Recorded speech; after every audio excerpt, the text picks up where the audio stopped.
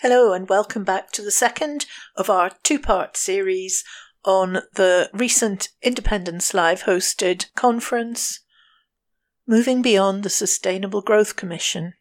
In this part, we start off with a discussion between Dr. Craig Dalziel and Professor Richard Murphy, answering some questions about the fiscal policy suggested in the original Growth Commission report. We follow this with a panel discussion hosted by Ailsa Gray, with George Caravan, Karen Van Sweden and Dr. Tim Rideout discussing options for Scotland's economy post-independence, including the setting up of a central bank.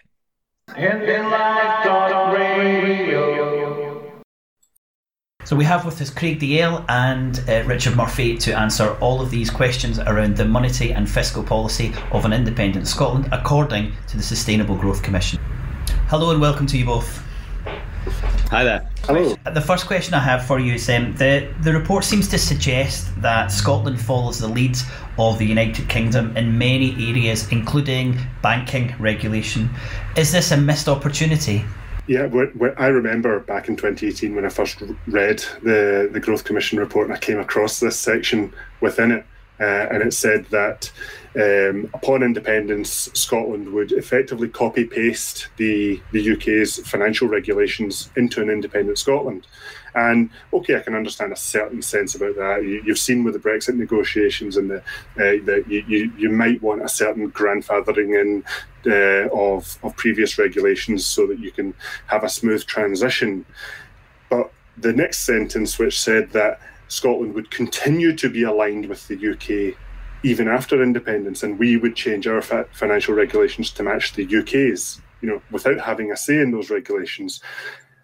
You can see a lot of the echoes of everything that's going wrong with the Brexit deal in that. And yes, it definitely is a missed opportunity there. Scotland shouldn't just be content with a financial regulation system in the UK that doesn't work, has not worked, or works all too well for the vested interests that write those policies. So we should take the opportunity of independence to do something better. Let me add and elaborate on what Craig has just said. And I want to go back to something more basic before discussing the actual regulation. And that is that, as far as I can see from a historical perspective, there isn't a nation on earth that has wanted to be independent from another, which has previously been its, frankly, dominant partner, without wishing to reflect its social differences in the future of the country it wants to become. In other words, independence necessarily means that people have identified that they have different objectives from the country they want to depart from. And I'm convinced that that is now what is happening in Scotland. People are realising that the values, the systems, the structure of the UK do not reflect what the population of Scotland want for themselves. And I think that's true in financial services, but I think that's going to be true across a whole load of areas. Now, I'm not disputing, and Craig's right, that in a sense, once the independence vote is won, and I'm sure that will happen at some point, then there will be a period of transition. We've seen a period of transition on Brexit, but it was entirely wasted. We went through 3 years on Brexit for no outcome. In fact, it took longer than 3 years. That's got to be used constructively in the case of Scotland. And there is absolutely no reason why Scotland has to start on the real Independence Day, which is several years after the Indy vote, with the regulation that matches the UK's. I certainly wouldn't want that with regard to tax, which is an area which I'm most concerned with, because frankly, the tax system of the UK is rubbish. And with regard to financial services regulation, I can see vast numbers of things that are wrong. For example, the UK is itself saying that its Financial Reporting Council needs to be changed at present. There's legislation before Parliament saying that the regulation of insurance companies and other institutions through what's called the Public Regulatory Authority, the PRA, is wrong. The Prudential Regulatory Authority, is wrong. We don't want to replicate all the rules within the Bank of England. So it's just crazy to suggest that actually the answer is adopt UK regulation and then parallel it, when Scotland could do things so much better. with so much greater security for investors in particular, with so much greater transparency, which is what so many people want from markets now, and which would therefore attract money into Scotland for management and create a new, open, transparent and accountable financial services sector for Scotland, which it hasn't got. To copy England would be disastrous in that case. It would deny Scotland the opportunity for competitive advantage in financial services, which could actually make Scotland into a financial services hub in its own right, instead of continuing to be a branch office of London. Why do we want to be a branch office of London any longer? That's what the Growth Commission is saying, and I don't want that. I would pick up one area there, Richard. You've said that Scotland becoming independent wants to be different. Well, according to the Growth Commission report, one of the areas that we're looking to replicate as we move from the United Kingdom is the United Kingdom's view on foreign aid. As part of the solidarity payment, Scotland will be making a payment to the UK and then on to the international foreign aid budget. Is this something that seems to make sense to you, or should Scotland be looking for something completely different in that regard? Worked around foreign aid budgets for some time, worked with a lot of NGOs in this sector because of my work on tax justice, which means I've worked with Oxfam, Christian Aid, Action Aid, and many other organisations outside the UK as a whole. I just do not understand this. Is Scotland too wee to decide on its own aid policy? Is it unable to decide who it wants to support and where? And why is that? Why would it want to have the priority that England puts upon its aid policy? Let's be clear what England makes its priority in aid policy. One is supporting English business. And that's not going to be a policy that Scotland is going to want to support in the future. And the second one is to support British military activity. And again, I really don't think that's something that Scotland is going to want to support in the future. Those are high priorities within the aid budgets. Scotland is going to want to look at how genuinely it can intervene in aid. And the perfect role model here, by the way, is Norway, a country with whom I've worked quite a bit. They have a fantastic government-sponsored aid organisation called NORAD, which is Norwegian Aid and Development. And it is a world leader in looking at how to use aid as a way to, A, leverage the status of Norway worldwide and increase its diplomatic firepower, but B, to actually bring real change on the ground for the poorest and most disadvantaged people in the world, which is, I'm afraid, not what UK aid policy does. So to follow UK aid policy would be disastrous and absolutely the last thing I think people in Scotland would want. I don't know what you think, Craig, but that's my view. So the logic, or at least the excuse that was given to me when I was speaking to folk around the Growth Commission about this particular point, was that they were afraid that the fact of when Scotland becomes independent, they were afraid of a discontinuity in aid programmes, and that could potentially leave people who are reliant on aid losing out. To which I'd say, well, why not grandfather in those programmes until they are complete to some degree, or they can be renegotiated. Richard's right. All too often, aid isn't simply an altruistic gesture. There's often, very, very often, some sort of diplomatic or geopolitical purpose behind it. Whether it should or shouldn't be, that's a different argument. But the fact is, a lot of UK aid especially does have that kind of ulterior motive behind it. And I'm afraid that if we are simply ceding our entire foreign aid budget to another country, then Scotland could end up in a situation where we might want to support some cause or some faction or some event that is happening somewhere in the world, yet we're finding out that our foreign aid is causing or exacerbating that problem. And that puts us in a very difficult diplomatic position. What opportunities are we missing out by the report following the framework set up in the UK? More or less everything that most independence advocates are complaining about the UK. In particular, the massive regional centralisation in the UK. The UK is, by many measures, one of the most regionally unequal countries in the developed world, and that inequality has been rising, and this has been shown over several metrics, and that is simply because money does tend to flow towards power, and right now the power itself is concentrated in London and the southeast, so that all that economic investment and all of the lobbying and wrangling that goes around that tends to flow that way as well. By becoming independent, we don't just get to make different choices, we get to make choices that are focused here. And we get to do something that is completely different from what the UK is intending to do. And we need to do it because we have a climate emergency coming. We need a Green New Deal now. We needed it 10 years ago. We need to be doing this at an accelerating pace. By being held back by the UK's priorities, we can't do that. And therefore, we cannot then be the example for other countries to come with us, or for us to help other countries come with us on that journey. Let me elaborate, because I agree with everything that Craig has said there, but I want to add a couple of dimensions to it. The UK economy, or rather the English economy, let's talk about it as English economy, because that's what it really is that we're discussing, is focused upon the needs of very large companies, of which there are hundreds based in England with a focus upon London. If we look at Scotland, this is a totally different economy, because there's only two really large companies in Scotland altogether that match the size of many English companies. So from the moment I say that, we're talking about something fundamentally different for Scotland. We're talking about an economy that works on the basis of medium and small businesses who are generally much more innovative, generally much more productive. Actually, I do believe that, and I've got evidence to show it in academic work that I'm now doing, and which needs to therefore be orientated towards the needs of those companies if we're talking about the private sector.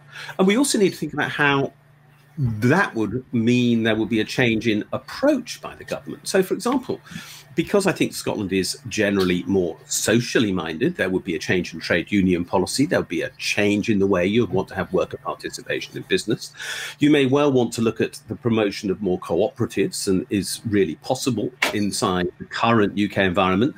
You'll want to look at the way in which you were encouraging bank lending in different ways from the way in which the UK works, to try to provide the support and facilities that are needed to get the local jobs that are needed throughout Scotland. You know, Scotland also has a central belt problem of an issue about concentration. And we need to remember that Scotland is much bigger than that. So there needs to be a diversification policy within Scotland.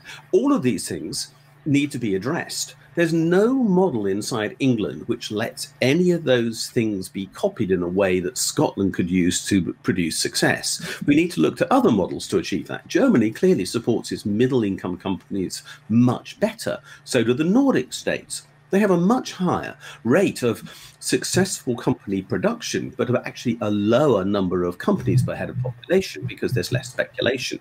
We need to look at more security of employment in Scotland than has been the norm in England. I could go on and on, but to pretend that the English model of running an economy is now the one that what we want to use in Scotland would be crazy. The very point, I go back to this point, the social values of Scotland are not those of England. And Scotland wants to reflect its social values in the economy to come. And the only way it can do that is by breaking away from the English model. Craig, when you read the Sustainable Growth Commission report, did you pick up anything that would allude to Scotland having different social values from the rest of the United Kingdom? Do you think that was covered at all within the report? It was to a degree, actually. I mean, the language of that side of things was certainly there. Really, my main issue is if you're wanting to talk that language and you want to set those objectives, but then you're deliberately holding back the tools to deliver on them, then it's questionable whether those targets will get met. There is the talk, there isn't the walk, to put it bluntly. The report recommends a fiscal deficit moving from the 5.9%, which is given by the GERS figures, to 3%. Now, is this something that's achievable in an independent Scotland? And actually, is it even desirable? The second question is the real one. Achievable, who cares? It doesn't matter if the Scottish Government runs a deficit. The only issue is, can that deficit be serviced? And remember, there is absolutely no reason to think that the Scottish Government will be paying more than 1% interest on its debts after independence, because other countries in Europe in similar situations of similar size are paying that. Even countries like Portugal and Italy have very low interest rates now, and they have many more weaknesses than Scotland is going to have after independence. So will Scotland be able to service a deficit? Yes. Why is 3% the right figure? There is no rational reason on earth why anybody would choose 3% as the right deficit, but it was chosen by the EU, and apparently that was decided upon about 20 years ago on the back of a fag packet in an office in the Elysee Palace at one time when France was discussing what was the right figure to set for Eurozone budgets after the creation of the euro. And 3% became the target number. Nobody in retrospect can explain the merit of 3% over 5%, 7%, or anything else. The reality is that the deficit of a country has to be the one that is necessary to deliver full employment in that economy. Until there is full employment delivered in that economy, you have not used the resources. That's the people who want to work in that country to create income and therefore to pay tax, to therefore balance the books of that state. Whilst you deliberately choose to not put people to work who want to do productive activity, you are deliberately undermining the finances of your state, and to pretend that you have to therefore constrain it to meet that artificial level of deficit, when in fact what you're really doing is putting people out of work to achieve that, is completely unreasonable.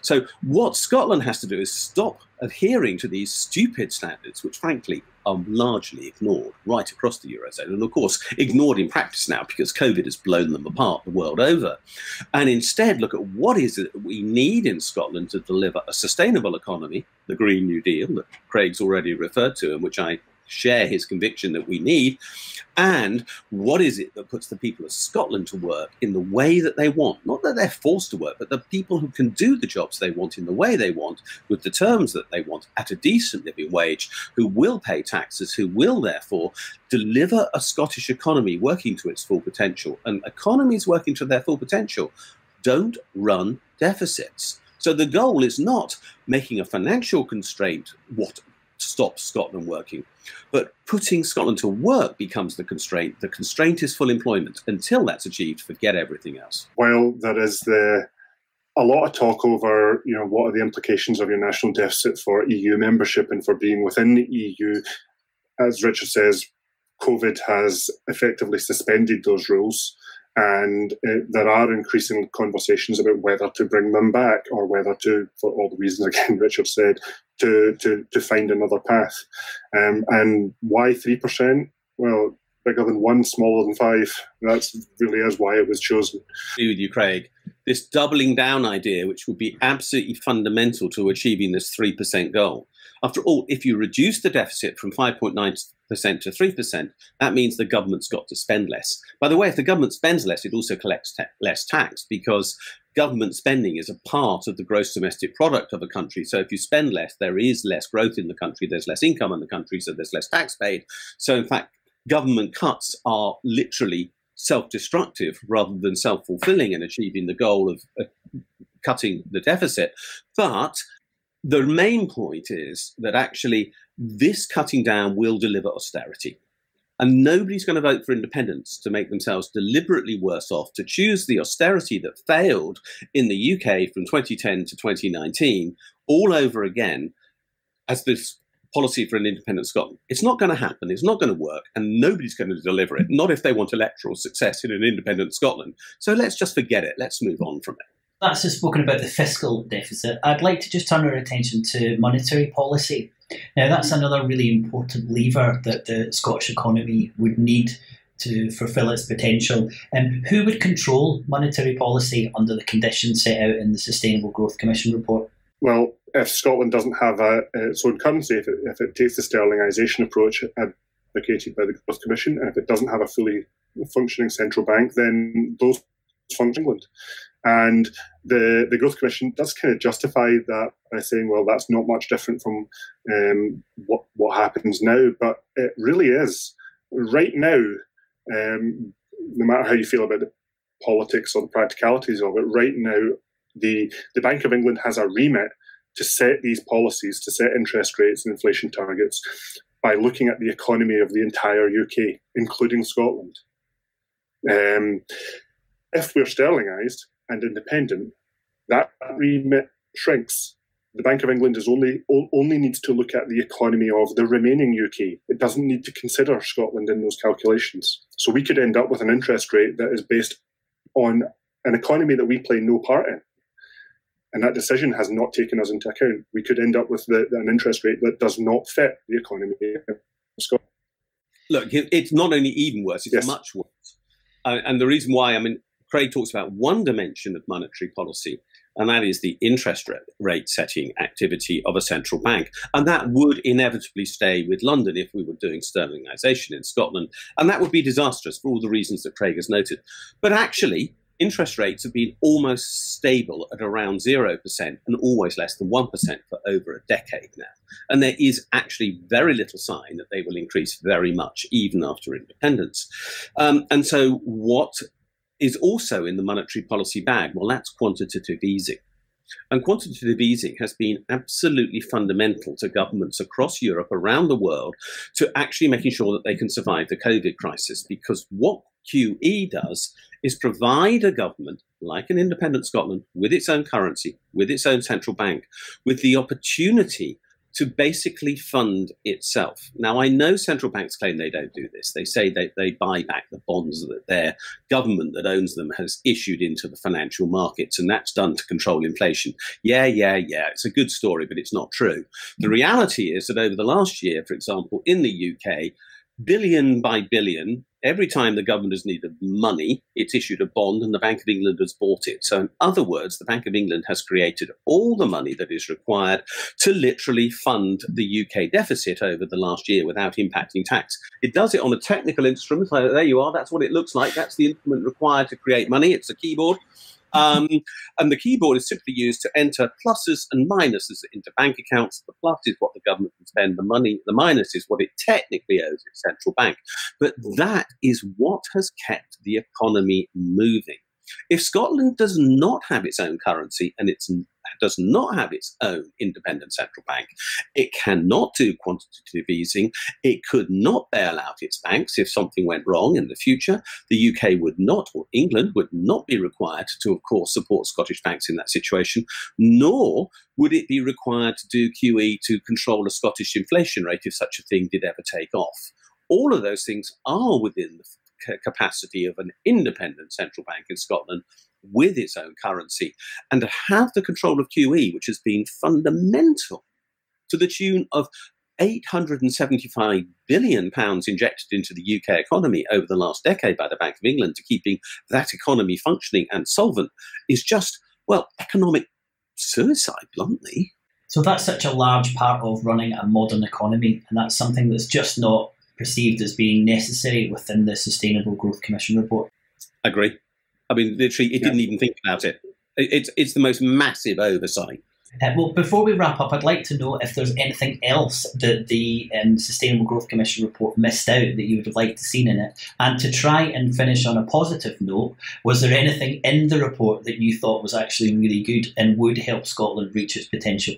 On the positives, as I say, a lot of the language that it used in terms of its objectives were good, and a lot of the comparisons that it made with other countries were relatively good as well. It's talk about how some of the levers that it could use to grow the Scottish economy by increasing population, increasing participation, increasing productivity. There was a lot of good stuff in there.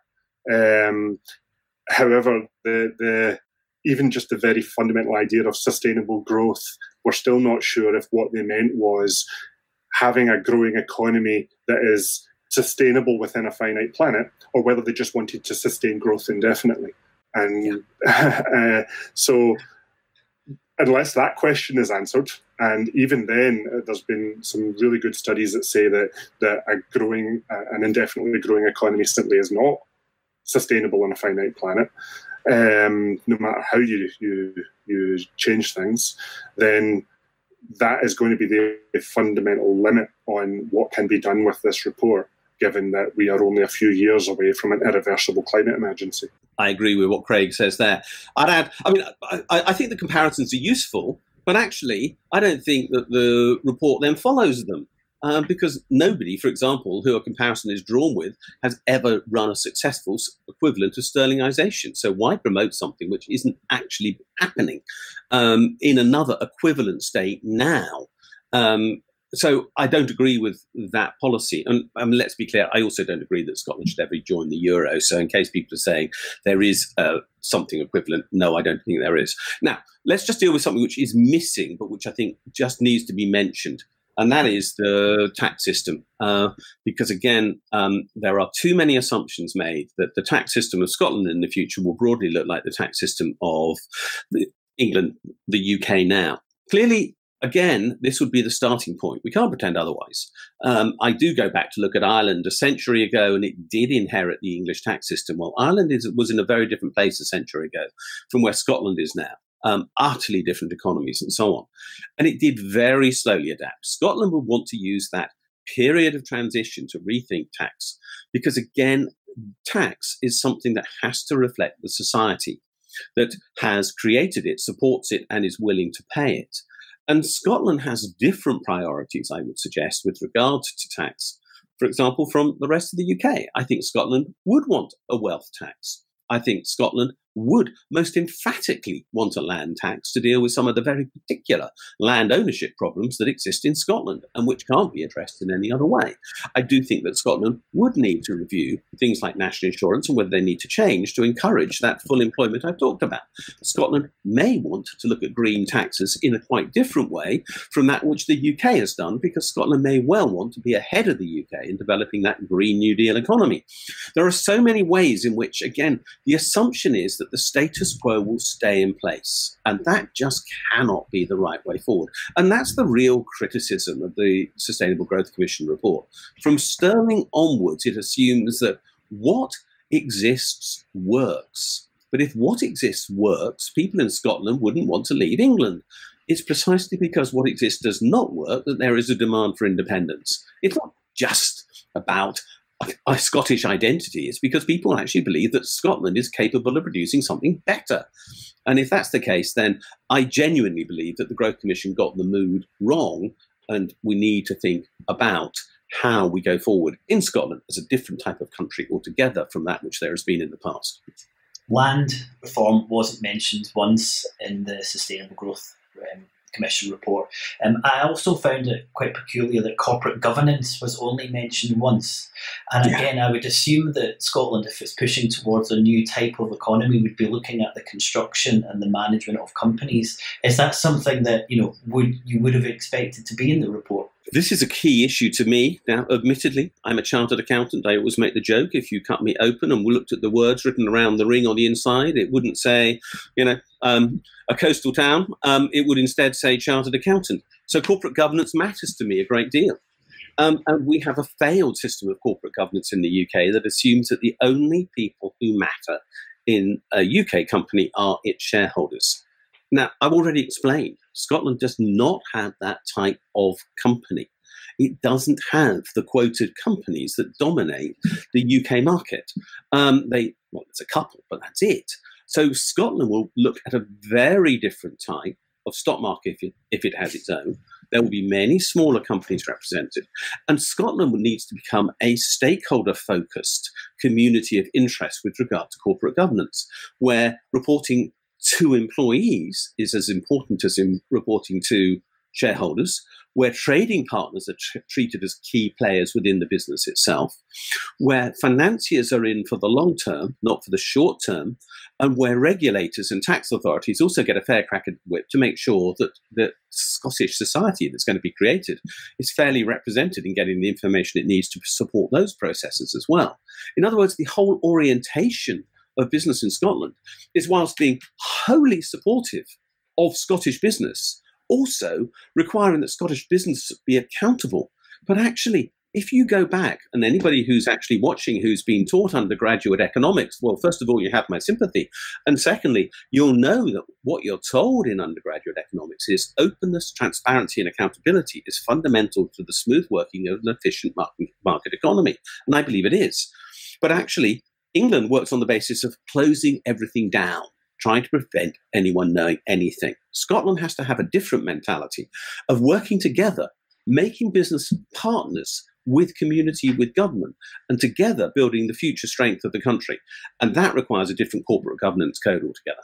that kind of corporate accountability must come with political accountability as well. So more democracy, more local democracy, and more politicians who are answerable to the citizens, the residents and the voters of Scotland, because that then allows us to protect them from the lobbying from the corporate world that can lead to that other model. We have seen some wonderful things in Scotland very recently with things like the Citizens' Assembly and the Climate Assembly. And if we can encourage that kind of political policy push from citizens and that kind of transparency and accountability in the political world, then that can help those decisions be made that to create a Scotland that really does work for all of us. Our session this evening is on raising the potential and performance of the Scottish economy. We are also looking at whether the recommendations of the Sustainable Growth Commission can deliver on this. We have 3 speakers lined up for you tonight, so please give a warm, if virtual, welcome to George Kerevan, Scottish journalist, economist and politician.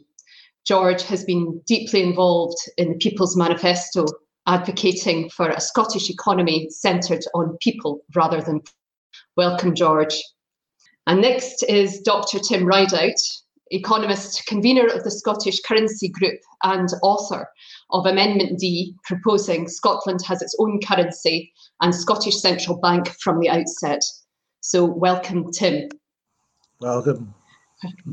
And next, Karen Van Sweden, Executive Director of the economic think tank Modern Money Scotland, which pursues alternative economic thinking. Karen is also Lothian Coordinator for the SNP Common Weal Group. Welcome, Karen. Panel, we only have 30 minutes and my brief is to get through at least 10 questions. So please keep your answers concise and I may use the chair's prerogative to chip you along. If you have nothing to add, just say, and we'll move on. And we'd like to hear from the audience. So please, if you've got questions for our panel, use the chat box, start your question with a capital Q so that we can find it, and indicate if your question answered by anyone in particular. So cracking on, Karen, I'm just going to dive right in. Modern Money Scotland seeks to change the language and debate around economics, developing policies centred around economic well-being. Can you briefly describe your Brave New Scotland and its cornerstone policies? Yeah, we are working on a paper on a job guarantee programme that hopefully will be published really soon. I think one of the most obvious things to make your country function better, and I think we have to stop talking about making Scotland perform. I kind of actually quite resent talking about my country in that way, that it's sort of like a dancing seal. I don't see Scotland as being like a dancing seal. I think Scotland needs some repair and love and care after 40 years of neoliberalism and Tory rule. So, yeah, I think, first and foremost, there should be no involuntary unemployment. The government has shown through the furlough scheme that a sovereign government with its own currency can be the employer of last resort. And unemployment has so many toxic effects. And that's the most obvious thing. Then the next most obvious thing is education. Lots and lots of education, caring for our elderly people, caring for our vulnerable people. I think this is what the Scottish people want. I mean, they vote left of centre and they have done for a long time. Absolutely. And George, the People's Manifesto proposes that the Scottish economy is centred on people rather than profit. What are the key cornerstones necessary for an independent Scotland to deliver in your manifesto, or this manifesto? Well, there's no great secret in putting people to work. It's the present capitalist system that, based on profit, that stops people working. So what we need is a project to get people working, creating new homes for people, training people to build in a better way, linking those new homes to a green energy project that actually reduces the energy density of the country. We can do this. If there's one thing that's correct in the Growth Commission report, it's the discussion about the levels of investment and productivity. Scotland has a very low level of investment. I think the state can ensure that we up the level of investment and the level of productivity. This is not about abstract growth targets. It's simply about putting people to work to make things that we all need. And that can be done. And the green energy project linked to new housing is the way to do it. But Karen, I think you mentioned that neoliberalism, 40 years of neoliberalism. And so I would suggest, having been in the FTSE 100 for 30 of them, that the type of economy that we have, it's impossible to deliver on what seems quite simple things that you mentioned. It sounds like Scotland, an independent Scotland, would need control of its monetary, fiscal and economic system to deliver change. And you described the Sustainable Growth Commission recommendation of sterlingisation as a country without a currency is like a carpenter without a saw. Would you like to elaborate on that for me? Yeah, I mean, a currency, obviously, it's a storage of value, a means of exchange. But it fundamentally is your policy tool. If you're a politician, it is the tool that enables the action of a policy to happen. But it's not the be all and end all. I mean, you have to have the real resources to make the policy tool work. So two things have to go together. So, for example, the really obvious example just now is with PPE. It doesn't matter how much money the Bank of England creates for the British government. If the PPE is not in existence, you can't buy it. So resources we have an abundance of. The currency is a policy tool. Yeah.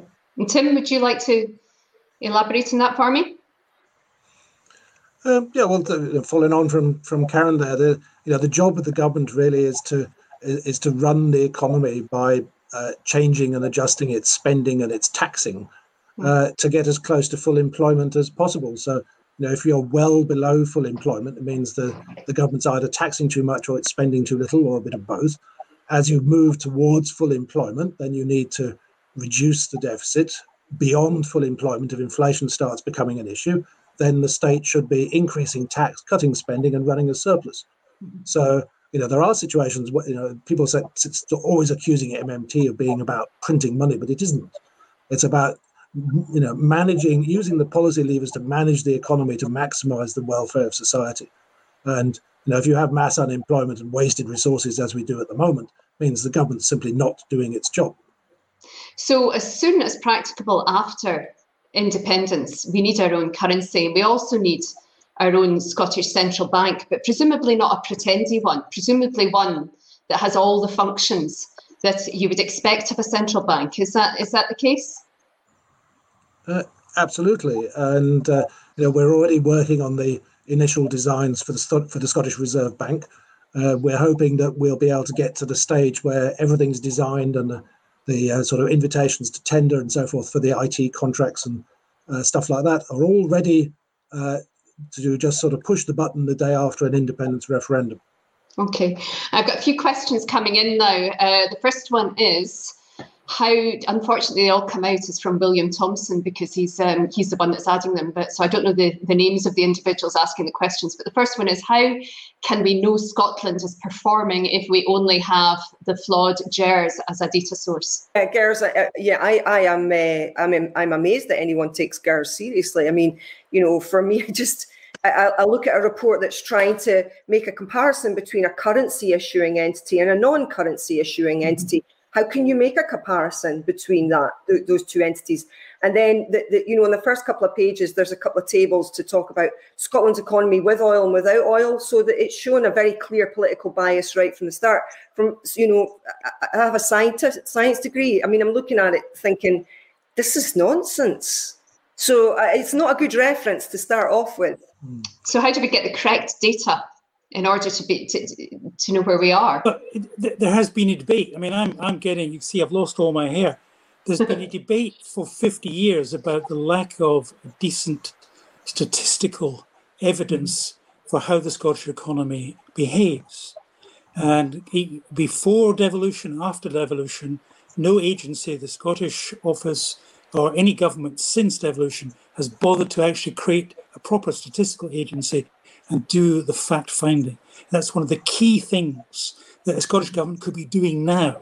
No. It takes a bit of an effort, but it could be done. We don't have that. I mean, JERS is what we've got, and it's desperately, woefully inadequate. But actually, if you think we're actually ahead of Wales and Northern Ireland in the data we have, let's get the data on the table. Sure, Tim. I was just going to add, at the same SNP conference as Amendment D, there was another resolution passed to set up Statistics Scotland. So it is SNP policy. The government just hasn't done it. It's conference policy. It doesn't mean to say the government's going to implement the conference policy. Yeah. If I move on to the 6 tests, if I dare, not only do we not set off with our own currency from the outset, and actually for quite a significant period, but also in order to get our own currency, we've got to satisfy 6 tests, and these have been described as nebulous, irrelevant, and unachievable. And indeed, Tim, I believe that you called the credible central bank test as being a catch-22 test. Can you explain why? What's wrong with these tests, and is it a trap? They're not addressing the real issues. The real issues are things like, are the new notes and coins ready? Have you designed the central bank properly and got all the we're going to need something like 350 staff at the point when the currency is launched, rising to 800 in the end. Is that in place? Have we explained to the public what's going to happen and what they have to do, what they don't have to do? These are the things you need to be looking at. Does the currency meet the needs of the people and business? Well, in the 18th century, they used cowrie shells in the South Pacific Islands, and they worked as a currency. So, what sort of test is that one? Equally, something like decoupling from the UK business cycle. But it's something we should do, but you have to have your own currency in order to do it. You can't decouple from the UK business cycle if you're allowing London to set all the policies and pull all the levers for you. And how do you get Scottish Government to listen? Because these are things that we've spoken about, some of us, for a number of years, perhaps even decades, if you're talking. What can we do in order to get Scottish Government actually to start planning for currency and communications and a Scottish statistical office and the like? Kieran? Yeah, I should say that I'm also a vested interest. I have. I'm sitting for the northeast of Scotland because I'm in Aberdeen now, not in Edinburgh, on the Policy Development Committee. So I would really like to see a democratic process where the members are involved as much as possible in creating policy, for the moment, but also that we create an offering for the population at large when we come to the referendum, and a credible offering that brings hope and vision. Mm-hmm. Absolutely. I've got another question that's come in. With the growing need to transition to green energies, how do you propose that we ensure citizens are skilled, or more importantly, reskilled for these emerging industries, keeping in mind that any training may need to occur across generations rather than depending on the young? Slip in here. I mean, there's a key issue. If the Scottish Government issues a contract, it's in a position to put down various obligations on the companies involved.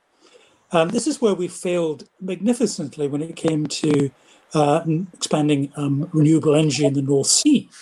Despite the fact that we own the waves, when we contracted them out to the energy companies, we didn't bother to put in rules like you'll build the technology here, and you'll hire people here, and you'll train people here.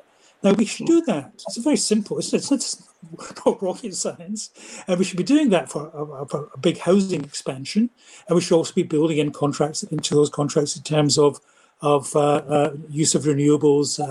The quality of the housing, etc., etc., etc. So it's government will. There's nothing else required, but we don't do it, which is why after being told 10 years ago that there would be this great bonanza of jobs in the North Sea from renewable energy, it never happened. All the jobs went overseas, and I have to say that's at the door of the present SNP government. Yeah, I was actually involved in that, working in SSE actually, and One of the issues was the being ready in time in some respects, proven technologies that Scotland didn't have, the UK didn't have, proven technologies for some of these bigger wind turbines. And had we acted earlier, we may well have done. But the technologies had to be proven for the insurance companies, and everything went, as you say, went overseas, principally to Denmark and Germany. Going back to the central bank, I've got another question here. How long does it take to set up a central bank, and what are the precedents? And that's a question for Tim.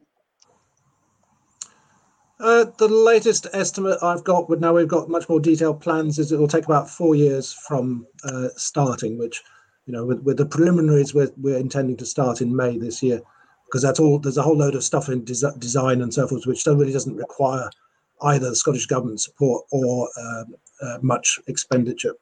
So we can spend the time between now and the referendum getting everything ready to, so it's designed, and we have the documentation and so forth. And then once we win the vote, the Scottish Government can take it over and push the buttons, and then there will be some serious costs after that. Well, talking about having our own bank, can I turn to financial regulation? The QC that was tasked the banks post the financial crisis said that the regulator was operating in a world where enforcement against bankers had become a virtual impossibility. George Osborne would, of course, later force out the chief regulator for trying to introduce regulation to the banks. Despite this, the Growth Commission recommends that Scotland grandfathers the UK's light touch regulatory regime. Is this wise? And if not, what should replace it? You need to have regulation. Funny that. The clue's in the name, isn't it? The clue's in the name. Can I just say, I was on the Treasury Committee, UK Treasury Committee, which is the ultimate oversight over the regulators, including Bank of England, PRC and so on. And I got to know the senior regulators very well, including Andrew Bailey, who is now head of the Bank of England. And I wrote a very detailed paper on regulation based on the discussions and the work I'd done at the Treasury Select Committee. And that went to the Sustainable Growth Commission and disappeared and was never discussed. And I've never been able to track down why that ceased to be an issue. The regulatory structures that we have at the moment were reinforced after the 2008 debacle. But essentially, the ideas that were brought in 2008-10 were worn down by the banks themselves and by the phalanx of PR people they have. If you work in the House of Commons, you will discover that most of the people there working there are PR people and communication staff for big companies, particularly the banks. And if you go down to the lobby where all the restaurants are at lunchtime, you'll see all the banks have lunches every day and breakfast and dinners. And they have this huge PR operation going on. And so all the regulatory improvements that were supposed to be introduced post-2008 were simply eliminated. And so the regulatory regime, if anything, is worse than it was, weaker than it was prior to 2008. So probably at this stage, we need to try and catch up. But there are lots of things that we could do. But particularly, we have to have a system whereby the banks operate in Scotland, are licensed in Scotland, are subject to Scottish regulation. And I think that might be the first stage to try and create a regime where we can control what the banks do. Bottom line, let's just nationalise the buggers. Well, if we go on to corporate, so my background is corporate governance. If we go on to to corporates, and obviously we've got a comply or explain, system in terms of the model code. We also have a situation where shareholders, it was only the 2006 Act, so I'm interested in what you're saying, that regulation's worse than it was, because corporate governance is worse than it was when I started my career 25 years ago. And in 2006, they introduced shareholder primacy, where you have to put shareholders' interests above everyone and everything else, which includes customers, employees, the environment, and society at large. And how can we, if these engines of growth and employment, how can we deliver, when that is the priority? Because it pervades every single recommendation made in every single board paper. It changes the whole culture. So what type of model should we have for companies? We need more the German system with things like a supervisory board representing the workforce and so forth. Obviously, first thing we can throw out is what you just said about the shareholders being the only people that need to be considered. So obviously that shouldn't be the case. So there'll be quite a lot of things you could change about the way companies work. I know Richard Murphy, who's going to be talking a bit later, he has a lot of ideas about the stakeholders in companies, and that's things like not just the workforce, but the wider community, the customers, the environment. They all need to be considered. The suppliers as well. Yeah, absolutely. I'm going to go back to another question. Sorry, Kieran, please come in. I just wanted to say I listened to an interesting podcast by Mark Blythe, and he was talking about how the workers in the car factories in Northern England, when they were being interviewed by the BBC, I think it was, they said something like, this voting for Brexit, don't you see that that's a bad thing for GDP? And the guy in the car factory said, your GDP. That says it all. The car factories are threatening the workers all the time. We're going to move. So the people in the car factories voted for Brexit because they don't have empowerment, and it's really toxic for society. And going back to the thing about borrowing from the banks, I mean, I personally wouldn't go to a bank for a loan because I just regard them as cowboys now. Does somebody want to take up a question about deficit? Tim. So, I mean, you have to think about what the government deficit is, in that the government spends more than it receives in taxation. So that gives it a deficit. And, we've been sold the idea that deficits are bad and so forth. But it's a double entry accounting system. So if one person has a deficit, somebody else has a surplus. And in the case of the state, there's two parts to the economy. There's the private sector and the public sector. So if the public sector has a deficit, it means the private sector has a surplus, which means that when I get to the end of the month, I've got a little bit of my wage left and I can put that in savings. If the government runs a surplus, which is what the Tories would like, that means the private sector has a deficit. So I'm £100 short at the end of the month and I have to put it on my credit card and then pay the interest to some Tory who owns the credit card company. So, that's the difference. What you really want is that the state carries the economy. It supports the economy by its spending and tax policies. It runs a deficit most of the time because that's what keeps us at full employment, and that allows the private sector to achieve what it wants, which is to be able to buy the things it needs and have a bit of money left. So a deficit. The deficit for Scotland is not. It's not a bad thing at all.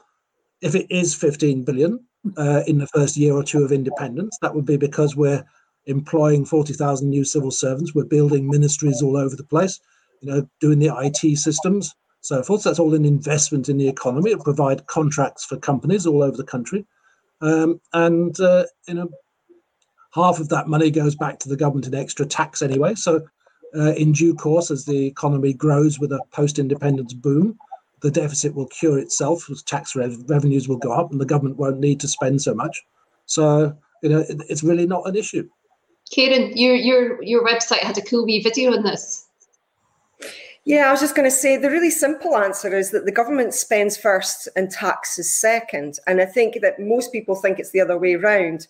The businesses provide currency for the government, but the government is the monopoly issuer of the currency. It's a simple monopoly, and it is the in charge of it. So it spends first, it taxes second, and it's good that we've got a deficit, because if we didn't have a deficit, we'd all have to borrow from our commercial banks to buy our messages. We don't want to do that. Yeah, most people watching here have got a deficit. they've got a mortgage to buy their house.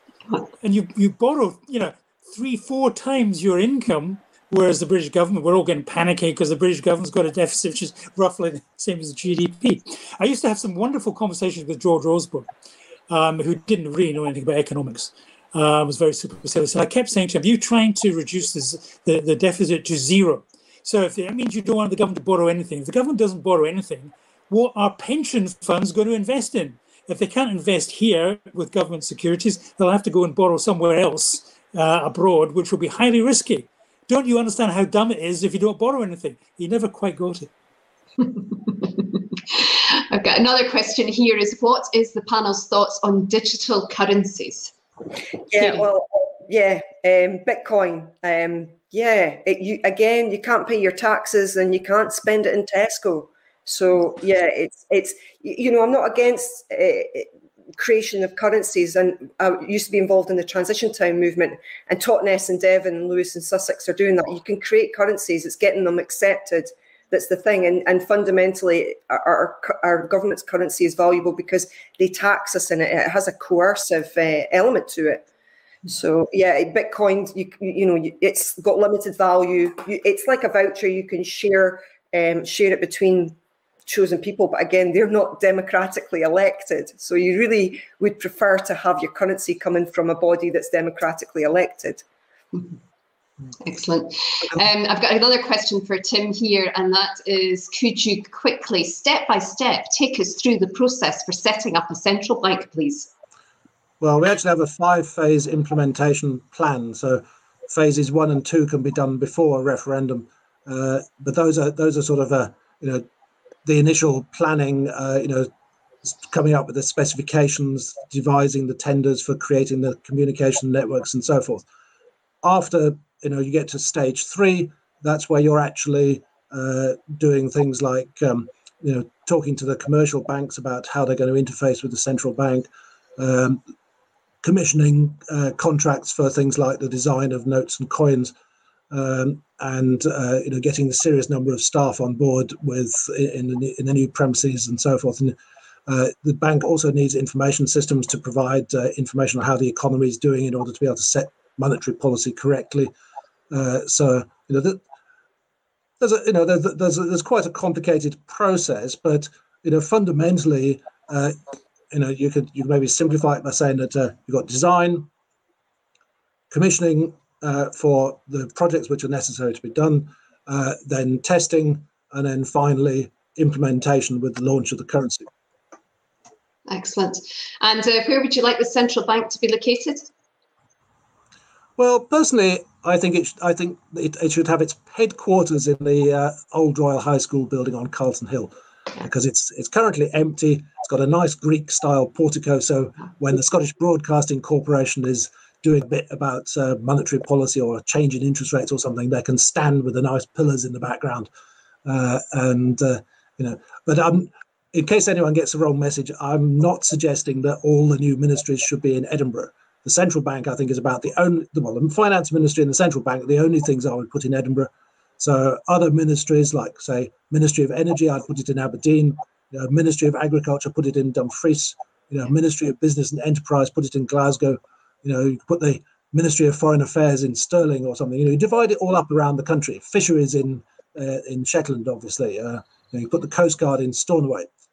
So everyone can get an advantage from independence. Everyone can see that there's going to be jobs and contracts and whatever in their local area, and that they might benefit from.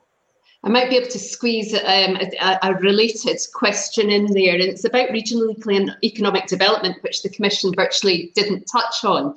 Do you think they could have used better examples, perhaps Germany, where decision-making is devolved to the regions, where there's a focus on SMEs and family enterprises, and where economic and social development are inextricably linked? Does anyone want to pick up on regional development, and can we do it better? George? Yeah, I'd slightly twist it, because actually so many of us live in towns, and one of the interesting features of how Scotland is constructed is that a lot of us live in quite small towns, unlike England. I think they're pushing back taxation, spending, decision making to the town level, the municipal level, is very important, because there's a whole other sector about rural and islands and so on. Absolutely the same thing goes. But we need to move decision-making out of Edinburgh on a very systematic level. So could we have an open social stock exchange? No, I think we should abolish private ownership of the means of production, but I'm an old-fashioned socialist. And just very quickly, was there anything that you liked within the Scottish Growth Commission report at all? Did anyone find any redeeming features? I think they're correct in saying that we should be encouraging, immigration to Scotland. Yeah, and I would say we should try it. We should do like the Irish did and have a come home policy. That for the 700,000 people born in Scotland who live in the rest of the UK, like all my neighbours in S-Bank, their children moved to London. So let's have some of those people come home and build a better Scotland along with us.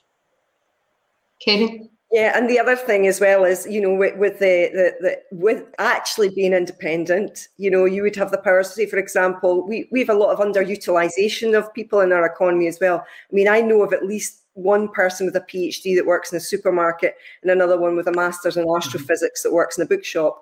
So we need to pull these people out of these jobs and get them doing higher value things in our economy. Absolutely. So I have now a few seconds, I believe, in which to summarise. I don't think anybody really thought an awful lot of the Scottish Growth Commission report. I would agree with it. I chucked it in the general direction of the bin, having read it.